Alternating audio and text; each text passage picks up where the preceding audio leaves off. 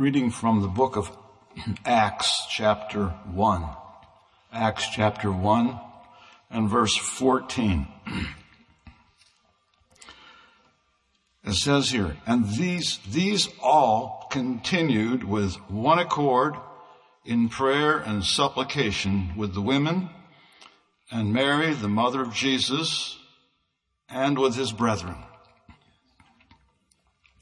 You ever think that this would be just another meeting? You come to church, you enter through the gates in the front out here. Some of us walk to church through the gates out front. Oh, it's just another meeting. I know how it starts. I know how it ends. I know most of the people there. So it's just another meeting. Can you imagine that in this time that I just read about? These folks had gone through something. Probably bigger event in their life than would ever transpire. Many of them had seen Jesus before he was crucified and then heard of his resurrection, and hundreds actually saw him after he rose from the dead, and they could verify it. They were witnesses of the most incredible time, probably in the history of mankind. And they looked on this as an incredible event. Probably didn't even know how to explain it. How do you tell your kids? How do you speak of this subject? Because it was kind of mysterious. Maybe they'd heard about Lazarus. Lazarus had been dead, and Jesus came a little late and then called him out of the grave. Kind of a forerunner of what was going to happen shortly thereafter. But it did happen, and now these folks had seen Jesus and heard some instruction that they were to tarry in Jerusalem until that time when they would be endued with power from on high. And it sounds like they took it pretty serious. It was serious. And they were being educated, it seems, day by day, hour by hour, on a subject they knew so little about, really. The disciples were there, and they were doing what they could, no doubt, to explain what they could explain. They'd been with Jesus quite a bit for that 3.5-year period of time. But now here they are. Is this going to be like the other times? Like going to temple? Like going to the synagogue? Or wherever they might have gone to worship? Or was this going to be something unique? Well, it was something unique. It says these all continued. That's the first clue in this particular verse. They continued. They didn't start something, go to a meeting or two, and then I've got other things to do. I've got other priorities. I've got a living to make and so forth. No, it says these all continued. You get the idea that they did this continuously, for lack of a better word. They just kept doing it. They kept going together, and it says with one accord. That's the key word as well. And in prayer and supplication. And they were with people. We're with people. We like being with people. And they gathered together. It even mentions that there was an upper room. I was wondering about the size of the upper room. Chances are it was not that big. But as they would begin to gather, whether they were not at the temple, but at the upper room, they may have been outside too. They may have gone and prayed, and there's no room to get inside this upper room, so we're praying here where we can pray, and there's no restrictions. I've wondered about the priests and the high priest. They were racking their brain, no doubt.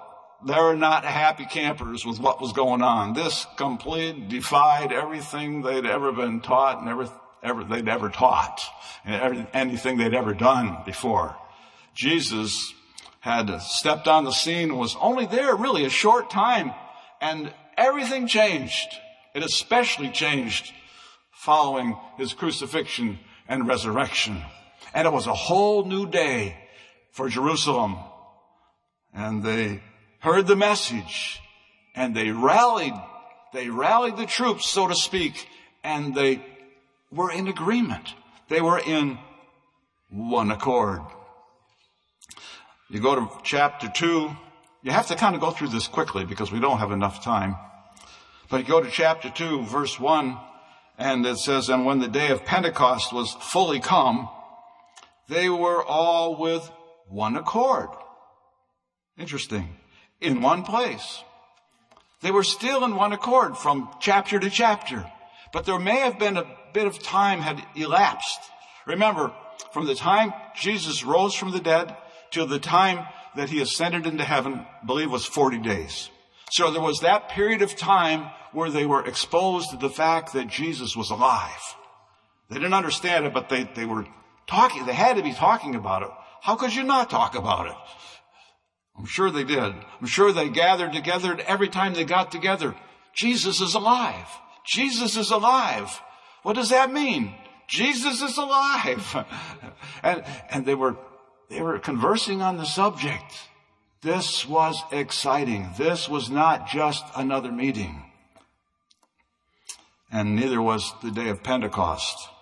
That was approximately when that day was fulfilled, was another 10 days that elapsed. They had been praying, no doubt in seeking the Lord, asking questions of the Lord, calling upon the Lord, doing what we do sometimes, right? We pray and we seek the Lord and we call upon the Lord for answers to our questions. I think that's what they were doing. But they had some direction there. The Holy Spirit, He, the third person of the Trinity, was directing their steps in this unknown situation. And it was a good situation. But they had learned something about this being in one accord. We understand to be in one accord would very likely mean that one would need to be sanctified. We understand that we need to be saved from our sins. That's for sure. That's for real. But the necessity to go a little further with the Lord would be consecrating our lives, surrendering our lives, to be obedient to the directions that God would give us. And we could follow that step by step and by faith, for sure. But being in one accord would be very unique to a society, any society. But this was a new society. This was a new situation that had transpired primarily there in Jerusalem. And they were learning as they go, or learning as they pray. You know, it's a good thing to pray. Sometimes when we're first introduced to the subject of prayer, we've heard it maybe many times, but we maybe really didn't understand it. We didn't realize, what do I pray for? Who do I pray for? Do I pray for myself? Do I pray for somebody else? How do I pray?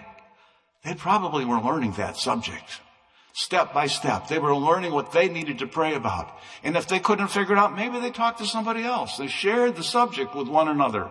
No doubt they weren't just praying all of the time. They would have times where they were doing other things. But they would no doubt converse and say, well, what have you been praying about? I don't know. I just know that we were instructed to pray like this, that we could seek the Lord, and we're supposed to wait. We're supposed to wait on the Lord. And that is what they were doing. On that day of Pentecost, the Holy Ghost came down and anointed these people with power from on high to make them witnesses. It was an unusual situation, but they needed to be witnesses. They needed some power outside of themselves. You know how it is when you try to do things on your own? Pretty well flops most of the time. But if you have the Lord by your side or within you, so to speak, makes a big difference, doesn't it? To know that God is on your side, or that you're on His side, but mostly He's on your side, and that you can walk with Him and talk with Him, tell Him your concerns, and He hears you.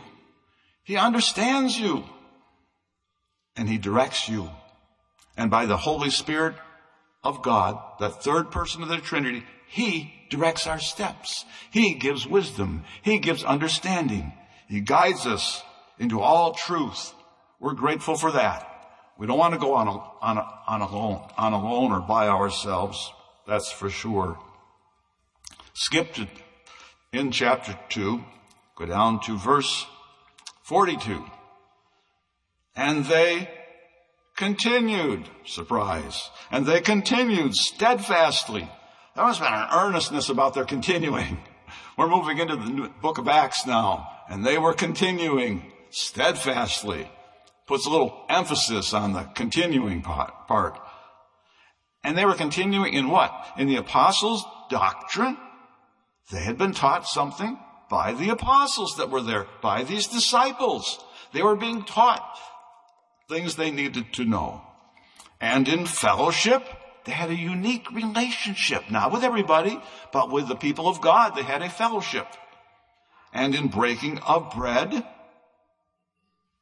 they were having services where they had communion services, if you will, an ordinance service. I don't know if they had water baptism or washing disciples' feet or just passing around the grape juice and participating. They didn't have any book to look it up in necessarily. They were kind of on their own, but they weren't on their own. The Holy Spirit was guiding them into all truth. So they were kind of learning as they go and having a good time doing it, I believe. And in prayers. So if you're writing a sentence, you have to kind of consolidate it sometimes. And that's what they did with this Bible. That's what Luke did when he wrote the book of Acts. It's tremendous how he can put so much in such a short space. You move on. They weren't stopping. They were continuing. I might just mention quickly, not quickly, try to pay attention to this. I wish I had it on the screen. It would be a lot easier to follow. With one accord. What does that mean? We've heard about with one accord for a long time, and we've heard it explained for probably a long, long time. Many of you have heard it explained. But some of us are new on the scene, so to speak. I'm not that new, but been around a little while. And with one accord is a very, very important part of this text. With one accord, this word is very expressive. It signifies that all their minds, affections, desires, and wishes were concentrated in one object. That concentrated word threw me a little bit. It's an archaic word. That's why we don't use it. Maybe it's used in Scrabble. I don't know. Ask Brother Nolan about that. Concentrated. It means to being toward a common center. So it's just that idea of unity again. They were concentrated. All that they were doing was in one object.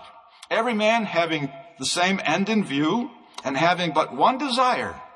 They had but one prayer to God, and every heart uttered it. There was no person uninterested. How about that? No person uninterested. You ever start telling a story and realize the person you're telling it to could care less what you're saying? That's an awful feeling. I've had that experience.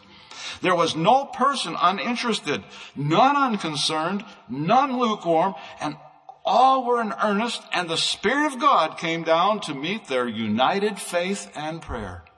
And is that Pentecost? In one accord. They were there, and the Spirit of God came down on these people because they were in one accord. How unique.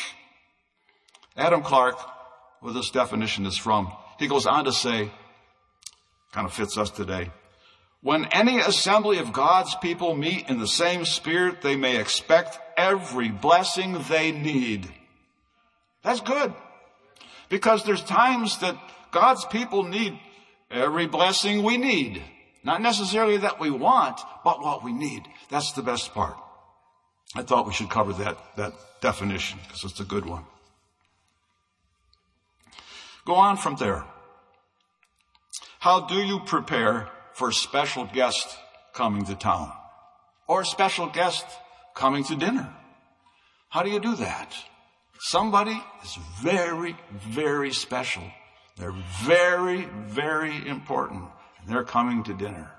Oh, you got to clean the house. You've got a lot of preparations to be made. You want the best food. You want the best china, the best silverware, the best glassware, even if it comes from Target, the best tablecloth, cloth napkins. Aren't they wonderful? And there's a lot of other things you could have there because you've got somebody special coming. Isn't that the way we feel about wanting the Holy Spirit to come into a meeting? He is the best guest of all. When he comes in, he comes with a purpose and a plan and a victory and an opportunity and a healing touch. That's the Holy Spirit when he comes. We, as God's people, are able to make preparations for his coming. In modern days, in our day and age, we have meetings coming up this week and week after and so forth, where we're going to get together as a group of people. And we want to have the table all prepared, all just as perfect as we can possibly make it. And it will not be just another meeting. We don't want just another meeting. We want to enter into the house of God expecting the best ever, even though the last time I was here was the best ever. Besides, we don't know how many meetings we get, really, do we? The meeting that we're in, oftentimes, for some, it's their last meeting. Although I've read that the safest place to be is in the house of God, if you want to do statistics on it. Most people don't die in the house of God. Did you know that? There's a big list of things where people die, and the house of God is not one of them. It's extremely rare.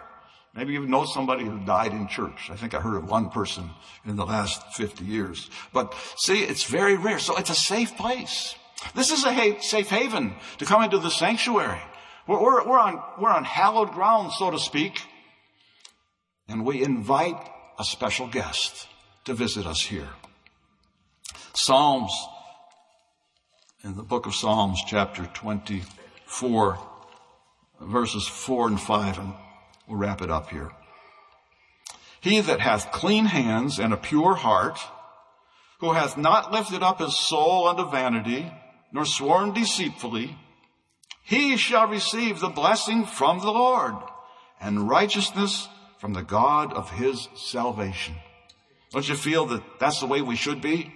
Clean hands, pure heart. We come before the Lord with clean hands and a pure heart. If we don't have clean hands and a pure heart, we know where we can get them.